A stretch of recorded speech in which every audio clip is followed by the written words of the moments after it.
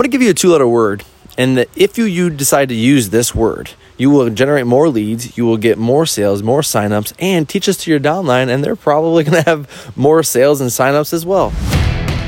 We aren't like other MLMers who have to beg, bug, and chase friends to join a business. And we aren't desperate enough to turn our newsfeed into a billboard just to make a quick buck. In this podcast, you're going to see how real marketers like you and I build a profitable business inside MLM without all the fake it till you make it bullshit. My name is Trey Bear, and you're listening to MLM Misfits Podcast.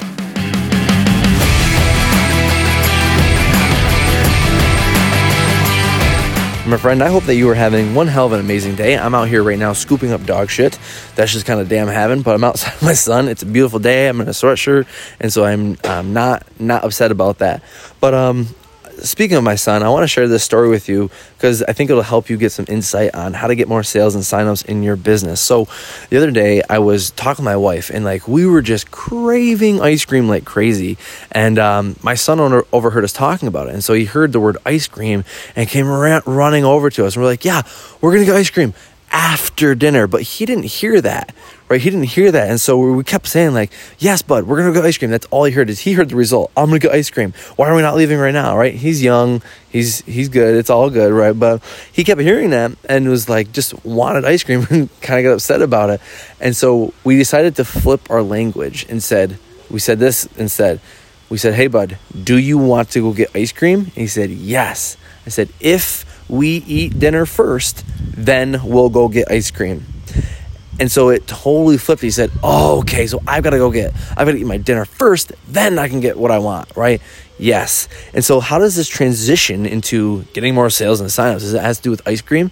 So if you're in an ice cream MLM, this will help you. But no, here's how this works. The other day, I had someone on Facebook, they were on Instagram. I was running an ad on Instagram, and this guy wasn't really heckling me. And by the way, if you're running ads on Facebook, don't argue with people in the comment section. Those aren't people that you want in your downline anyways. So why would you even spend any time or energy arguing back and forth with them? Anyways, off on a tangent.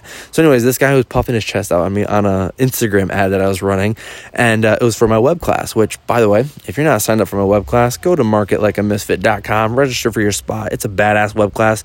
Bunch of people love it. But he was puffing his chest out and he said, will this actually work? Is this a training that will actually work? And what I could have done is argue with him and showed him results and battled back against him, but I didn't. What did I say? I used the 2-letter word if. And I said, well, if you can follow or if you can implement what I teach in these trainings, yeah, it'll absolutely work. And that was it. And so the spotlight wasn't on, will this training work? The spotlight was on, can you fucking implement? That's it, right? Because here's the thing about network marketing, my friend, is that there's no such thing as a failure.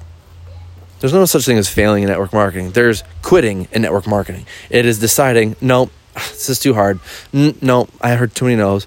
No, insert whatever objection. People just end up quitting because they just, for whatever reason, right? And so it's not that network marketing produces failures or there's such thing as failures. Failing in network marketing is everything to do with quitting, okay? And so take this same exact thing.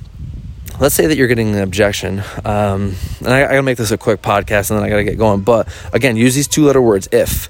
Let's say you're getting an objection of, Trey, I've tried so many things like this in the past. What makes this any different? And what I would say to something like that is, look, man, I can't guarantee you much, but I can guarantee you this. If you're someone who can follow a step-by-step training and do exactly what it says to do in the training, I don't see why you can't have success with this. Ooh. I mean, that if really comes in there, right? It really comes in. It doesn't put the spotlight in why is this any different? I've tried things like this in the past and it didn't work for me, right? And how is this going to work for me? It's not about this working for you, dude. It's about you being willing and able and doing the friggin' work. And so if you're someone who's coachable, if you're someone who can implement exactly what it says to do in the training, why can't you have success with this, right? Or, I've met so many people who've tried products like this, blah, blah, blah, blah. Well, if you're someone who can do the X, Y, and Z, you will get the result that you're looking for. It's all about the if. The problem is that most people won't do the if. They're willing to do I'll do the try. I'm willing to just kind of toe dip, but they're not willing to go all in. And that's who you really want in your business. You want someone who's hungry, who can follow direction, who's coachable, who has tough skin, who's willing to put in the work. And that's another thing. That's what's interesting about, if you look at my conversations with people, you might also think, man, he's not trying to sell them at all. Man, he kind of seems like he's trying not to get them to sign up at all. Because I always say, if you're someone who can follow direction, if you're someone who's willing to be here for at least a year, this is not something that you're going to sign up and do. If you're someone who's willing to open up a personal development book, if you're willing to learn the sales tactics that you're going to need to be successful, if you can do all that shit, oh yeah, you'll be successful. But again, most people aren't willing to do it.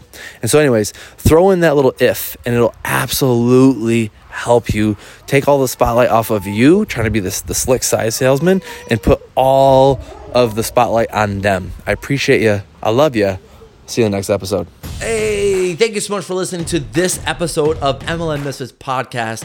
And listen, it's no secret that MLM is changing. The whole game of network marketing is changing, and for the good. And I don't want you to miss it. So listen, I'm running this live webinar where I'm going to teach you how to recruit rock stars in your downline on autopilot without having to send any prospecting messages and without having to sacrifice your life for menial success. If you want access to that webinar, I want you to go to marketlikeamisfit.com and get your spot registered. I will see you there over at marketlikeamisfit.com. Peace!